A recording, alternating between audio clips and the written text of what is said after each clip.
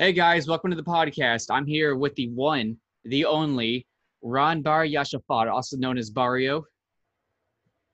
And today we're going to be talking about a couple things such as the UAE peace deal, the generalized, national security issues, and a couple other things we'll get into, such as conservatism and how to spread it across the world and such things as that. But anyways, let's jump right in. And if you can't tell, my background's a little bit different because I am not currently at the studio. I am actually in Los Angeles, California. So broadcasting from here, having a little bit of fun with the with not doing anything, being stuck in the house because of the lockdown. But let's jump right into it. So Ron, how you? I'm good. Thank you very much for having me on your podcast. Yeah, thanks for coming on. It's super exciting to have you.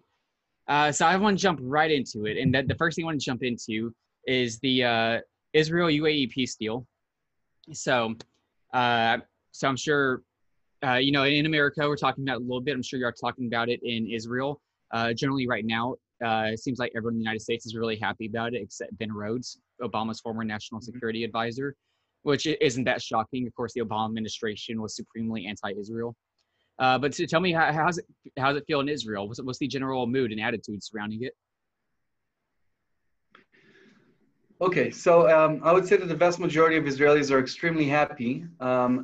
There are a few people on the fringe of the left who are very much opposing the deal because they're saying it's not a good deal if it's not including the Arabs in Gaza and Judea and Samaria. But I have to say that what is really unique about this basically agreement, because for the past decade and a half, Israel and the UAE had informal relations. But what is changing is that it's becoming formal. Now, that is very unique for the Middle East, and I'll try to explain. There used to be an equation that said that only when Israel will have peace with its neighbor, with the PA, the Palestinian Authority, then you will be able to have peace in the Middle East. And only then Israel will be able to have peace with other Arab countries. And Right. right now, that was usually what the left was saying. Right now, we see that the equation has turned, meaning instead of seeing Israel as the problem, Israel is now the solution. So more and more Arab countries are starting to be open about having ties with Israel. These ties are not just ties of tourism, it's also economic ties, it's also security ties. The main reason why the UAE, and pretty soon I'm hoping Saudi Arabia and other countries that will follow, the main reason why they're becoming more close to Israel is the fear of Iran. Basically, they're saying we have a common enemy who's against free market, basically, also among many other things, and they're seeing Israel as an ally in that case. And I think that that is a big shift, and that can actually bring stability to the Middle East. I think that at the end of the day, good economy for normal people is a good way to have a normal type of life. Yeah, I agree. And it seems like the only people who disagree with the deal is Ayatollah Khomeini and American leftists and I guess Israeli leftists. So you said that their problem with it is that they say it leaves out the Palestinians, right? I this is exactly what I've heard some American leftists say too. And honestly, I don't really understand it because even the Palestinians are saying it. Like I know the Palestinians withdrew their embassy from the UAE because they said they didn't consent to it, and the UAE didn't talk to them about it. I don't get where this is coming from. Like, why does a foreign, legitimate country have to make their foreign policy at the whims of the Palestinians? Where's this idea coming from? So I think that the whole notion comes from this concept that there are people who are so evil that they would rather poke one person in the eye, even if it means that they have to poke both of their eyes. And I think that is really the case here, because obviously it's going to be a lot more safe for everyone in the Middle East if we have more peace treaties. Obviously, it's going to be better for the economy. It's going to be better for the whole world.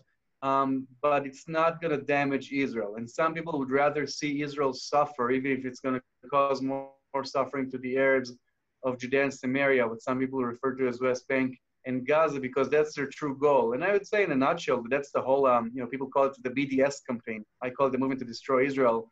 They don't care about the fact that they're actually hurting the Arabs, because usually Arabs who work in Israel proper, they make more money, they make a nice living, there's more prosperity, more human rights. They don't care about the Arabs there. They are what you call social justice warrior, and they're saying, I'm fighting for a right cause, and they don't care who they hurt as long as they can vilify Israel. And that's my hunch. It's really the same thing here, meaning the people are saying, well, you're not including the Arabs of Judea and Samaria. How are they even connected? The only thing that will change is that they will also make more profit from this peace treaty. It'll just be better for them with their economic status. But that's it. It's not hurting them, definitely, but it means that there's no leverage against Israel. And again, this is the shift of the equation, because people like to see Israel as the problem for the Middle East, and now Israel is becoming the solution for the Middle East. People like to say, oh, only if Israel solves its conflict with the PA, then it could have peace with other Arab countries. And now they're saying, well, if Israel is going to have peace with other Arab countries, what are we going to protest against? So I think that's the main issue with the far French left. Yeah, it seems like a lot of Arab countries, I mean, it seems like most Arab countries throughout the Arab world have been dropping the Palestinians in favor of Israel because of the threat that Iran poses. Is there any news on if any other Arab countries are going to be making a deal like this in the future? I've heard talks of, I think, Oman and Bahrain and potentially Saudi Arabia. What's the word on that? Do we know anything about that? So first of all, I have to say, even though I'm very optimistic, I'm also very cautious. I don't think that Israelis are going to fly to Dubai tomorrow, but I do think that it's a good first step. And again, I'm not sure that the Arab countries are doing this because of their love for Israel. I think they're doing it mostly because of their fear from Iran. So right. We're still talking about a concept of interest. However, there's a Muslim doctor in Saudi Arabia and another expert for Middle Eastern studies, a professor from the UAE, and they both said, in Israel, we are lifting and waving the flags of Saudi Arabia and of the UAE. We actually had the UAE flag in the Tel Aviv municipality on the building of the municipality. So they're saying in Israel, we celebrate the flag of the UAE, while under the PA, they burn these flags. So I think that's a very interesting topic here. Now, the thing is that the Arabs of Judea and Samaria and Gaza, again, I try to refrain from the term Palestinians because I don't consider them as a nation, but just to explain to the audience, they've been used as a pawn for many years, meaning they were just a way to attack Israel. That's all they were, because in Lebanon, in Syria, in Jordan, in Egypt, all of these Arabs who have their origins from the land of Israel, they have zero rights. The only place where these Arabs actually have rights is in Israel proper. Israel proper, Jews and Arabs have same full equal rights, but the Arabs who came from the land of Israel and they now live in Lebanon or Syria or Jordan or Egypt, they have zero rights.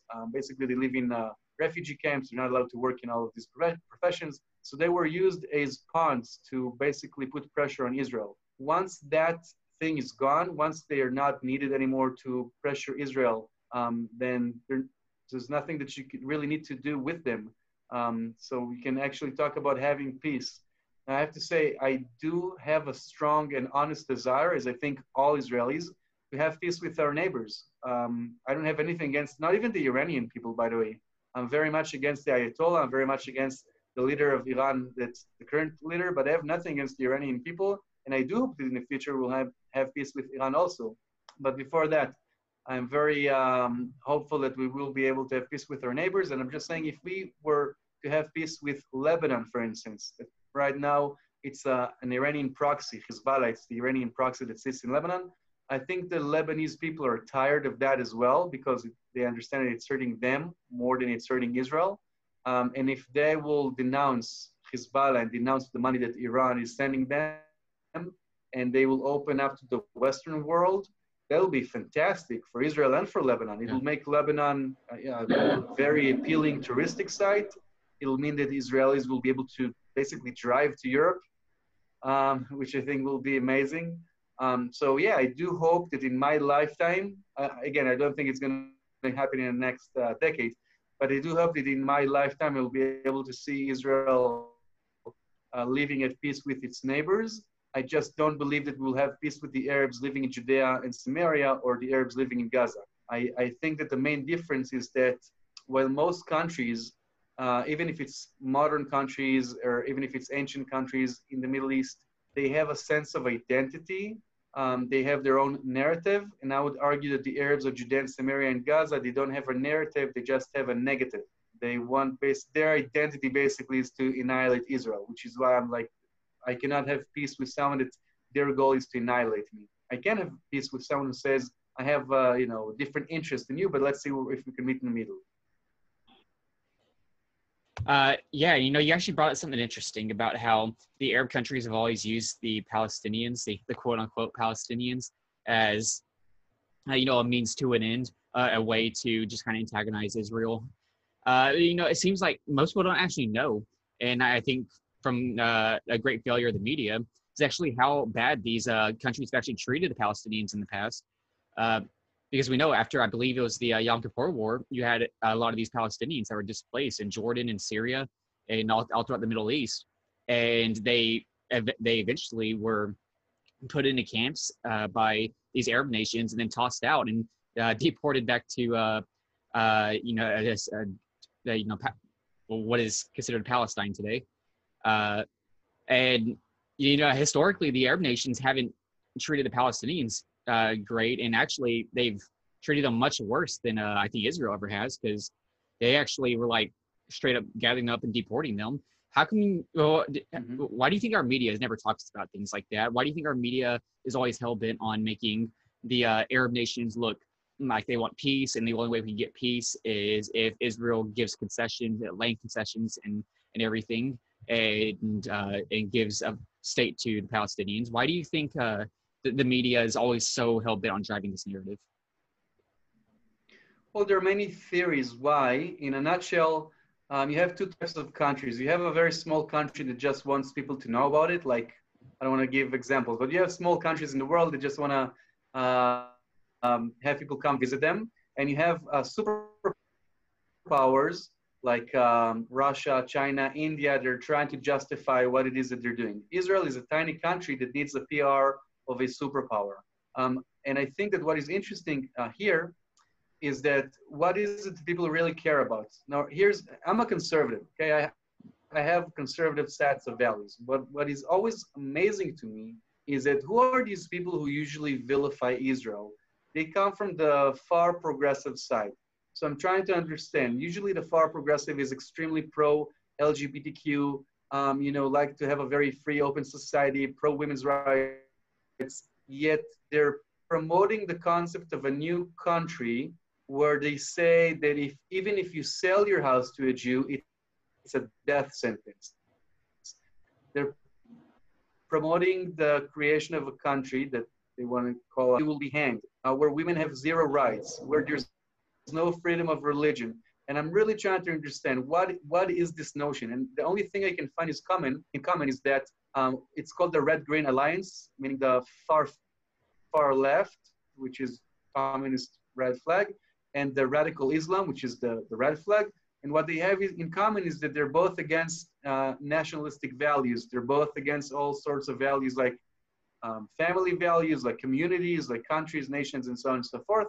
And what they found is that they are also both against Israel. And I think that's one of the main reasons, because people used to see Israel as the David versus the Goliath, and now people see Israel as the Goliath because we are stronger.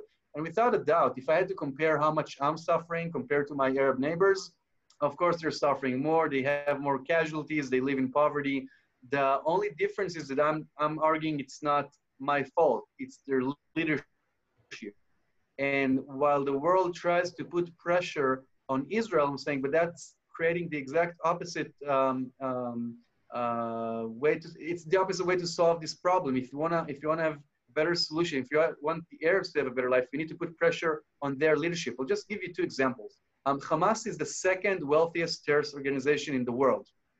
They have a lot of money. The money is not being spent on hospitals, schools, all sorts of infrastructure. Instead, they're using the money for two things mainly. One is missiles aiming at Israel, and the second is tunnels. They're building tunnels trying to penetrate into Israel. They have tens of thousands of miles underground, and they're using their money to build tunnels to penetrate into Israel. If people don't know, in 2005, Israel evacuated all the Jews from the Gaza Strip. All of the Israelis left Gaza. Israel left Gaza, but Gaza did not leave Israel. Hamas went medieval over the PA people, burning people alive, throwing them from rooftops. The media did not report it because it had nothing to do with Israel. Hamas took over. Now Gaza is basically Hamas-Stan. It's a terror entity. And they're spending all their money to attack Israel instead of building an infrastructure. That's example number one. Example number two is the moderates, the PA, the Palestinian Authority, where again, it's a death sentence today if you sell your house to a Jew. They're being taught in their schools, yeah, the moderate. They're teaching in their schools the Jews are descendants of apes and pigs.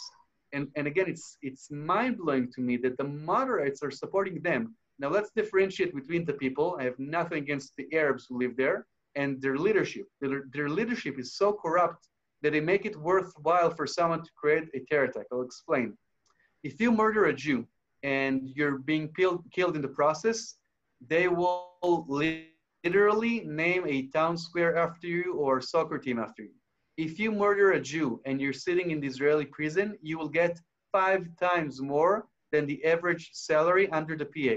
So it's almost as if it's worthwhile to commit terror attacks against Israelis, against Jews. So this is, I think, how the fact the world ignores that's, some sort of conundrum. And yeah, I guess it's just easier to pick on Israel because we are stronger, we have better economy. If I was as bad, I always say this when I'm having debates on college campuses, like if I was as horrible as people try to portray me, I wouldn't have a conflict. I can take over all of Judea and Samaria in a matter of hours. I can take over Gaza in a matter of days. The reason why we don't do it is not because of our great love for the Arabs who live there. It's because we want to look at ourselves in the mirror and be happy with the fact that we're doing everything we can to not hurt innocent civilians. But yeah, we are stronger. We have a better economy. And I think that's one of the reasons. I think sometimes today, the world is against those who are winners. I think it's a little more deeper than that. I think you were hitting on it a little bit too, but when you say that you have this alliance between the red and the green, I agree that alliance does exist, but you said it's an alliance against Israel. I would actually broaden that a little bit, and I would say it's an alliance against Western civilization itself and the Judeo-Christian Enlightenment values that the West has propagated throughout the centuries. And I believe that's one of the reasons why a lot of people on the left absolutely hate Israel, because they see it as a sign of Western greatness in the Middle East as compared to its Arab Islamic neighbors who have historically, ever since the fall of the Ottoman Empire, been on the kind of losing end on things. And the left has this soft bigotry of low expectations for people who are basically not them. And so they see Israel as this Western country who, because of the fact that it is the most powerful and the most wealthy, and it doesn't matter that it's never actually committed really an offensive war. It's mainly fought defensive wars. It's been attacked on all fronts. They see that as the fault of its existence in the first place because of the Western civilization. It's this unending argument with a unfalsifiable thesis that all bad things that happen in the world is because of the West, and proof of it is the fact that bad things happened and the West is the most powerful. So I think that's what it really stems from. It's and when it comes to these Arab nations having like laws where you got to executing homosexual people, or in the Palestinian areas where they will kill you if you sell a house to a Jew. I don't think they actually really care about that. I think they see it as a alliance of convenience to bring down Western nations and Western culture, and I think that's really what it ends up being. And what's amazing, it's not subject to one country; it's transnational. And this is one of the other things I want to talk about you today. But before we get into that, I want to hear your thoughts on that. It's not really an attack on Israel; it's an attack on Western civilization itself. Well, I would definitely say that Israel is the front line of the Western civilization in the Middle East. Mm-hmm. I really think that, for instance, if I'll take Iran as an example, Iran is not Israel's problem, it's the world's problem because they already have rockets that can hit Israel. They're trying to create rockets that hit Europe and eventually the States. But what I find amazing about the far radical left in America, for instance, unfortunately, you have people in America who are pro-communism. So they're against nationalism, yet they're supporting the concept of a new fake people to have their own nation state, which is quite remarkable because, you know, I'm an observant Jew, but I'm going to put the Bible aside because I don't want to use it as an example. But I think historically we can all agree that there was a second temple. I don't think that's debatable. So we definitely had a concept of Jewish nationality in the land of Israel 2,000 years ago, and we had continuous Jewish communities in Israel. We had a continuous Jewish presence there. So I think we have a very strong claim to that area. The Arabs who refer to themselves as Palestinians, which again I would argue they have zero sense of identity, nothing of the criteria that create a nation as a nation. They don't have it. They want them to have a nation. And I think that's very, very unique, and it shows the inconsistency of what they believe in. And basically, I do agree that they care more about destroying than building. Meaning, I agree with you that they care more about blaming the Western civilization and destroying the West and actually creating something that's productive. Because obviously, they don't have any expectations from this. Hopefully, will never come future Arab state in Judea, Samaria, and Gaza. Yeah, and I agree with that. And I think that's completely right. Real quick, before we start getting into more ideological and cultural issues, I do want to talk about Iran real quick and generalized national security across the Middle East. It seems like to me there's been this new Middle Eastern coalition growing against Iran and its proxies, and I think it's probably the most unlikely coalition in history. We touched on it a little bit, but this coalition between Israel, Saudi Arabia, Egypt, Jordan, UAE against Iran and their proxies such as Lebanon, Syria, northern Iraq, I think it's fair to say, and then of course Iran itself. And you know, I think it really shows the problem that Iran is becoming if you can get Arab nations to actually start forming a coalition with Israel instead of against Israel. And so I want to get your thoughts on that. Do you think there's any chance of us having this coalition war in the future between a generally Sunni Shia world with some powers on the other side, like Israel, probably siding with the Sunni Arabs, and then you got people like probably China signing with the Shias and Iran and all that. What do you think of the chances of that? So yeah, these are the interests on the table right now. Though I have to say, to be honest, I hope that it will be even a little bit better, and I'll try to explain. Before the revolution in Iran, until 1979, Israel had good ties with Iran. Again, me personally, I have nothing against the Iranian people or any people. I have nothing against the Pakistani people or Afghanistan people. I have nothing against them. The problem is that they have a very horrible regime right now. Now, the interesting thing is, you know, the Muslim world, let's divide it into Sunni and Shia. Sunni is the majority of the Muslim world. The Shia Muslim world shouldn't care about Israel at all. For the Sunnis, Jerusalem is important. It's not the most important. It's not the holiest city. It's the third holiest city. For the Shia, Jerusalem is not relevant. So the mere fact that Iran is spending all its efforts and all its resources and time and money and literally spending all of its efforts trying to hurt Israel, that's very interesting. It means that it's not just a religious issue. I think it's more of a political issue than a religious issue. They have their, let's call it the axis of evil. I agree with actually former President Bush. I think he recognized that, and I agree with it.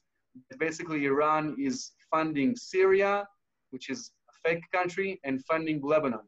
Not all of Lebanon, Hezbollah. So they have proxies, they have terror proxies in Lebanon. What is also interesting is that Iran is also sponsoring Hamas. Now, Hamas is a Sunni terrorist organization. So basically you have Iran sponsoring, Iran is Shia, and they're sponsoring a Sunni terrorist organization because all they care about right now is hurting Israel, which is very, very interesting. But the Sunni world is actually a lot more concerned about Iran than they are about Israel. for two reasons. One, I believe that they know that Israel doesn't really have any aspirations to expand and control other people, because that's, if we wanted to, we would have done a lot of things differently than we're doing it right now. That's number one. Number two, with all the respect to the conflict that Israel has, and I know that Israel is getting all this attention, the Sunni Shiite war is a bazillion times more significant for them than Israel. So right now, the Sunni world understands that their biggest threat is a nuclear Iran. People forget that there used to be a war in the 80s between Iran and Iraq, for those who don't know. In that war, Iran had these things that called the children of Tehran. They took children, they gave them a necklace with a key, and they told them this is a key for heaven. And they sent these kids into a minefield to save the military tanks and cars that would have cost money. So they literally sent orphans into a minefield to explode. That was how dedicated they were to murder Iraqi soldiers. Okay, this is the mindset of the Ayatollah. This is the mindset of the regime that is now controlling Iran. Again, I don't think it's the Iranian people, it's their leadership, but this is how much they're willing to do. They're willing to literally sacrifice the lives of their own children, orphans, just to win the other country. Saudi Arabia understands that. Saudi Arabia understands that if Iran will have a nuclear bomb, they will attack Israel, and the next is going to be Saudi Arabia, meaning Saudi Arabia has a lot more to lose. All of the countries in the UAE, they stopped investing only in oil. They now invest in tourism, in high-tech. By the way, unofficially, Israel provides a lot of cyber protection to these countries. They understand that Iran wants to attack them. Iran wants to take what they have because Iran is less developed than the UAE. By the way, it doesn't have to be less developed. It could change and become a more developed country, but right now they're developing. That's one more thing about Iran. Iran is saying that they want to build a nuclear power plant, not for military resources, but just for energy resources, which is quite amazing because this country has an extensive amount of oil. So they're willing to suffer sanctions, which cost them so much pain, just to create an alternative energy. It makes economically, it makes zero sense. Obviously, you don't need an alternative energy when you're the main provider or one of the main providers of oil. So that shows that they actually have other intentions. And the fact that they are sponsoring different terror organizations who are not only hurting Israel, by the way. So I have my agenda. Okay, I'm biased. I have my agenda. I want to live in peace and not be killed. But Iran is sponsoring other terrorist organizations around the world, in Yemen, in Saudi Arabia. They're using other proxies of them in Sudan, in South Sudan. They're using all of their, not all, but they're using a lot of their energy and resources to do that. And that is the shift that is happening in the Sunni world, that basically people are waking up and they're saying, we may not love Israel, but we understand that we are going to have a severe problem with the Shia world in Iran mainly. And, you know, my enemy's enemy is my friend. And I think that's one of the main things that you see that are happening right now. Yeah, and so that's how it seems like it's going to go. Hopefully Iran collapses before a true conflict like that can get off. There has been a lot of protests in the country as of late. And there is some hope with the Iranian people. There was a video that came out of this university in Tehran that has an American-Israeli flag painted on the ground so the students can walk over it every day. And the students actively avoid walking over them. So, yeah, I do think there is hope that a conflict like this doesn't break out, that the Ayatollah falls. Seems like it is something that can happen in the future, and hopefully countries like the United States and Israel are helping to facilitate that and giving the people the resources they need. But I want to go ahead and move on to some more ideological things. I want to talk about conservatism throughout the world. One of the reasons we know each other is because we are both, I think, disciples of conservatism. We agree with the values of conservatism and the values of the Enlightenment. And well, one of the things that I've always wanted to do is to kind of start working on a transnational conservative movement. One of the great problems for the Western world is there is a transnational leftist movement. Leftists in all countries know each other. And that's not really something you have with conservatism. Now, granted, conservatism is different in every country. And that's why we have to define conservatism first, and so which is what we should probably do. So the conservatism we like to push is the I think American, British Enlightenment type conservatism that says all men are created equal and that they are endowed with their creator with certain inalienable rights of life, liberty, and property, and that it is the role of government to protect these rights. And why? Well, would you agree with that? Yeah, I think that you gave a very accurate analysis. I think that the world is coming to unite with the left, meaning when you have a protest in America of Black Lives Matter, you will also have a protest in Israel for Black Lives Matter, which is extremely odd because Israel is the only country in the world that has freed Black people from Africa, meaning our Ethiopian community, we took them out of Ethiopia to free them.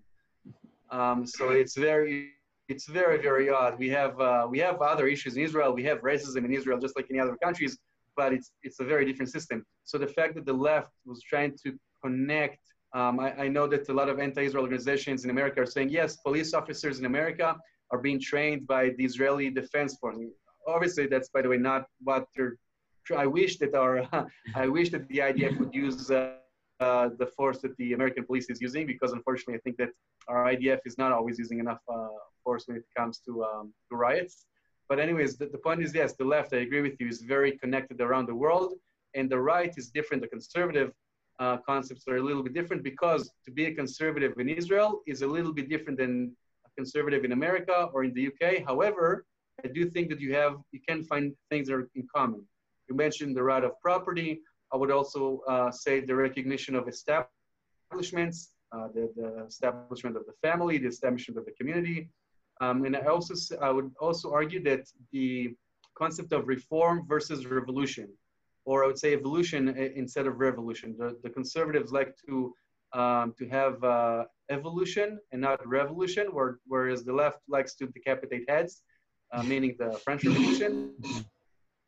And also I'd argue that the conservatives like to have fair game, meaning I like to have rules of procedure where I know that I can sometimes win and sometimes lose, but I know it's fair game. And I would argue that for the progressive side, it's, if it gets me to achieve my goals, then I can change the rules of the game. In America, you can see it with and I'm not going to go to American politics because that's not my field of expertise, but as an outsider, when I heard people saying, Trump won because of the electoral college, but he didn't get the popular vote, I'm like, but that's not their system. That's like me playing basketball, and then people say, yeah, but they dribbled more. Like, since when does that count? So in Israel, when people are saying Netanyahu was basically won over and over again, yeah, but we don't like him. Like, okay, but that's, just vote differently next time. If you don't like him, you cannot say I'm going to protest against him so he will resign. So basically changing the rules of the game. I can say that there are a few places where things are just a little bit different. For instance, the right to bear arms is very different between Israel and America. Abortion is not a big debate in Israel, where it is a very big debate in America. So again, I'm a conservative, so I would probably fit in very well in America. But in Israel, it's not a discourse. No one would go for run for office basically with using these tickets. For Israel, the right and left mainly deals with three axes, which is how much do you think Israel should control Judea and Samaria, what some people call West Bank? Do you think Israel should have more taxes or less taxes, more government regulation or less? And do you think that the characteristic of Israel needs to be more particularistic or more universalistic, meaning not necessarily religious, but the symbols of the states, the national symbols of the states? So that's where I think that the US and Israel are different. But when it comes to free market, to right of property, to procedural aspects, I think that we are still following the footsteps of Edmund Burke in a sense. And I think that's where we can find common ground. And I want to say I really appreciate the fact that you're trying to create some sort of connection between people who have conservative thoughts all over the world. I think it's going to happen because people are going to affiliate themselves and associate themselves with people who make sense to them. And they say, well, this guy sounds fair to me, and I appreciate their opinions. And I think it's happening right now. You can see a lot of Israelis who follow conservative people in America. And by the way, it makes them more interested in American politics, and it also makes them changed how they view Israel. You have people who are learning from Americans about, for instance, free markets, because Israel, unfortunately for me, I'm a capitalist. Israel was built as a socialist country. And then when people learn more about conservative values, they're saying, wait, hold on. And I have a right for my property, and maybe it's not really working well when the government is trying to control everything, and maybe it's better to have a small government. So I think in that sense, there's more in common than stuff that are different. Yeah, I think that across the world, there's a lot of conservative movements, but they are not fully there on their conservative ideas. I think generally a lot of people on the right are more anti-left than conservative. And I think that's why it's really important to have these transnational conservative movements to start teaching people about what conservatism really is, how it's not just anti-left. It actually is a set of ideas for people to follow.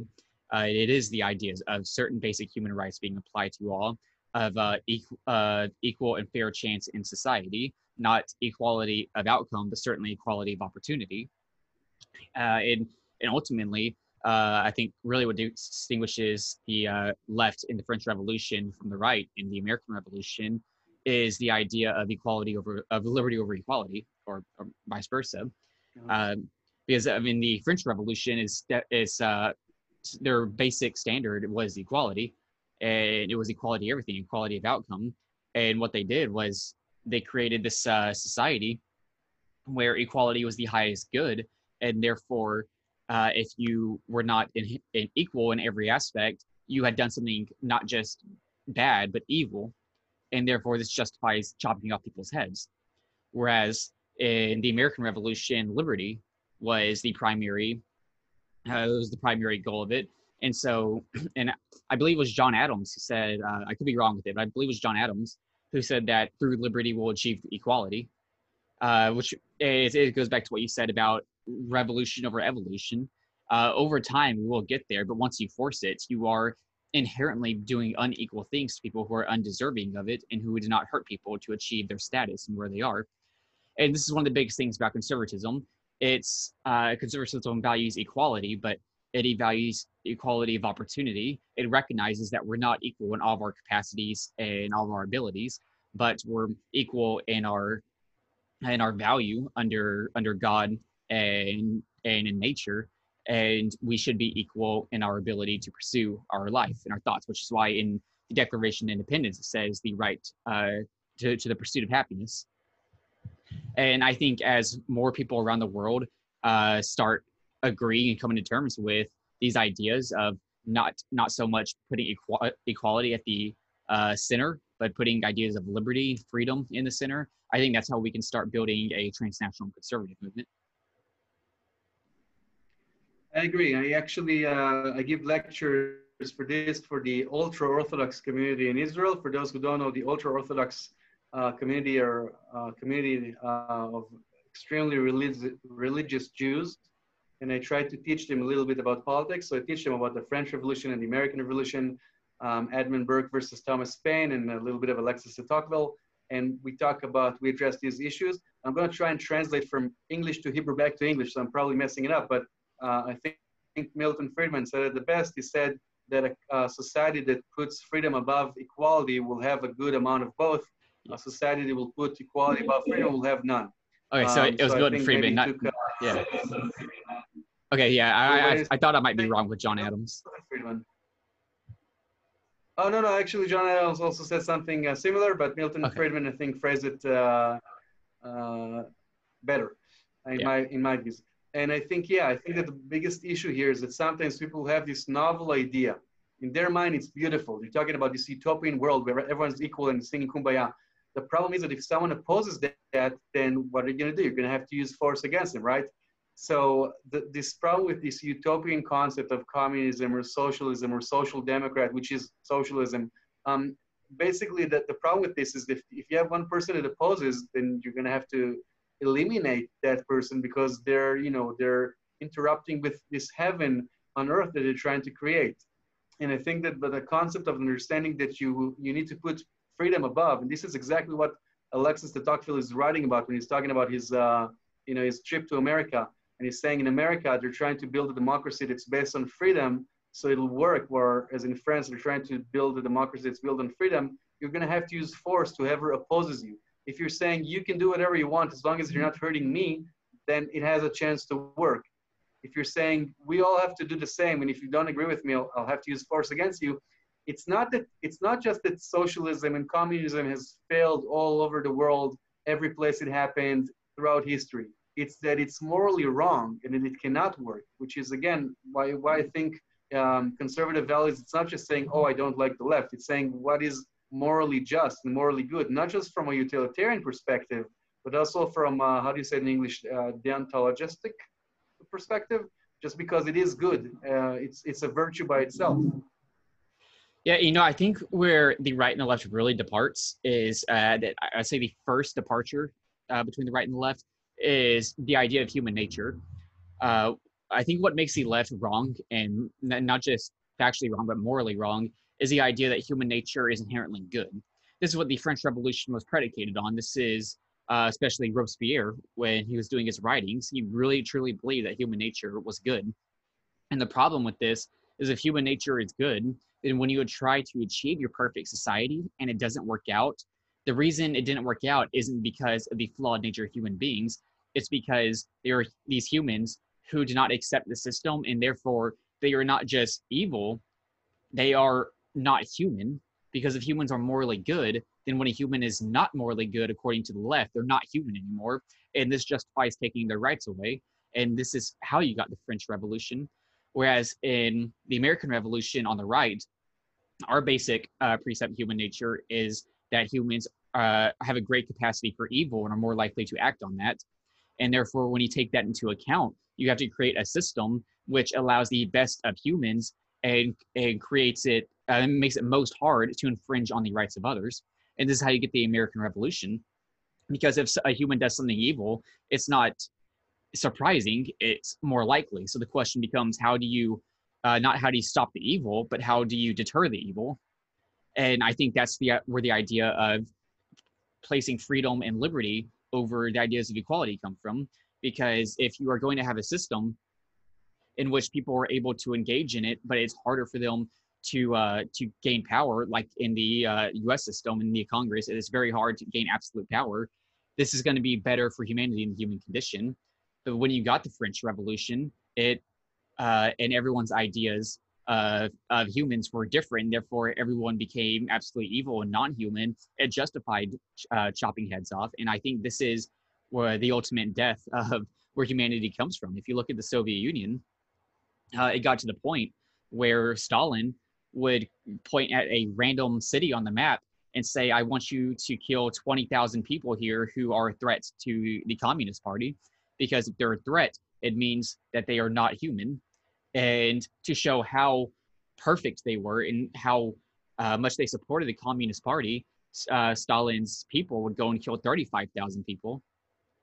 And it stems from this idea that if you can put this idea that humans are good and therefore they are more likely to do this one thing that I like doing to achieve paradise, when human nature is not like that at all, you get these systems where you don't take into account actual human nature and you allow for humans to be killed on the back of a grand utopian vision that doesn't actually exist. Yeah, I agree. And I don't have it in front of my eyes, but I hope I'm quoting correctly. I think it's the Federalist 51. If all men were angels, then no government were necessary. And if all governments were run by angels, then you wouldn't have to, how does it written there, to supervise the governments. And I think that's basically you remember the quote? I'm quoting from the top of my head. Yes. I think it's Federalist 51. Yes, if all men were angels, then no government would be necessary. And if no men were angels, then no government would be sufficient. So yeah, so I think that's the main difference between how the conservative and the progressive see. Basically, I agree with you. It's a question of how do you understand the human nature, and I'm against engineering humanity. I think you cannot engineer a person, and there are a lot of implications that come with it. Now, because I'm an Israeli, I can be less PC than you. I mock the PC culture. There's this concept of intersectionality and how you're going to choose someone it's amazing because, I'm a big fan of Thomas Sowell, and he said that, in the 60s, if you address people by their merits, you would be considered to be progressive. 20 years ago, you would be considered a liberal, and now you're a conservative. Because now, basically, people, the progressive side are judging people based on their gender, their color, and so on and so forth. And I like to tell this to my students who are very progressive sometimes when we argue, and I tell them, okay, let's say you need to vote for a mayor, and you're not going to vote for a mayor based on their qualities. So who should you vote for? If you have a gay black man or a female Asian person on a wheelchair, who should you vote for? Like, how does that work instead of voting for people's merits? And I think that comes from the concept of not addressing human beings as human beings, meaning in charge of their own destiny. And I'm not talking about people who objectively have difficulties that we need to address. I'm talking about the fact that people have choices on how they live, but you need to judge people based on their actions and based on their words, and not based on their gender, sex, and so on and so forth. And it's interesting to see that the left, basically, in my views, is now becoming a lot more racist, basically. If they're judging a human being based on something like that, meaning that they want to engineer society to a certain way, instead of just letting human beings be human beings. It's modern day white man's burden. This is what it's become. It's this idea that I talked about the soft bigotry of low expectations earlier. It's this idea of intersectionality and critical race theory that there are a select few of these white woke leftists who have all these solutions to the world's problem. And if you're a minority, then you are one of the biggest world's problems because you have historically been put upon by negative forces. And therefore, the only way to bring yourself out of poverty and bring yourself into a better life is to listen to the white woke leftists who are going to tell you how to live your life. And if you don't listen to them, it's because you're not a true minority person. It is modern day white man's burden disguised as woke progressivism. And it's one of the last things I want to talk about. I want to ask you, how do you think we defeat this? How do we defeat this new woke progressive white man's burden, which is bringing our society and the human condition backwards, I believe, in the wrong direction, back to a more collectivist, non-human rights vision of society? How do we defeat this? So first address the main problem the way I see it. And I don't know how it is in America, but I can tell you how it is in Israel. I'll explain. The problem, I think, is the same all over the world, but it's a little bit different in Israel because in Israel, we're a small country and we do consider ourselves as one big family. That is an Israeli concept. We're Middle Eastern, we're very tribal, and even if I really resent my political rival, I see him as a brother, literally. Sometimes they are literally my brothers. So here's the problem. The left is always willing to burn down the club if it is a way to achieve their political goals. The right will never do it, meaning you're starting in a worse position because you don't want to destroy the country. I don't think that the conservatives in America want all the progressives to leave America. All these threats. If Trump is going to win, I'm going to move to Canada. By the way, no one said they're going to move to Mexico, only to Canada, whatever. But, I don't think that the conservatives are going to say, if Joe Biden wins, I'm going to move to Mexico or to Canada. I don't see conservatives saying that because they're saying, I will be upset, I won't like it, but that's my home and I want to build it. So that's the problem. So you have one side, they're saying, if you're not going to follow my action, if you're not going to follow what I want to happen, I'm not playing. And the conservatives are saying, no, we have to play here together. Let's have a dialogue. Let's have a conversation. So in Israel, it's a little bit tricky because one side is saying, burn the flag, destroy the country. It's not the left, it's the radical fringe left. And the right are saying, well, but that's not how we play. We play, we're going to have a discourse and let's decide together. So that, in my opinion, that is the most difficult part. When one side is saying, I'm not willing to have a discourse with you. I'm not accepting you at all. You are evil, you're horrible. And the other side is saying, well, we just have a different opinion. Let's talk about it. It's really problematic to continue from there. How do you win in such a situation? Well, I'm very optimistic. I think that the human nature in its core is more tilted to conservative values. And I know that it's a very loud phenomenon, the fringe radical left, but I don't think it's the majority, because I think in the human heart, people like to, I like my mom more than other people's moms. And I think not only is it natural, I think it's also morally just.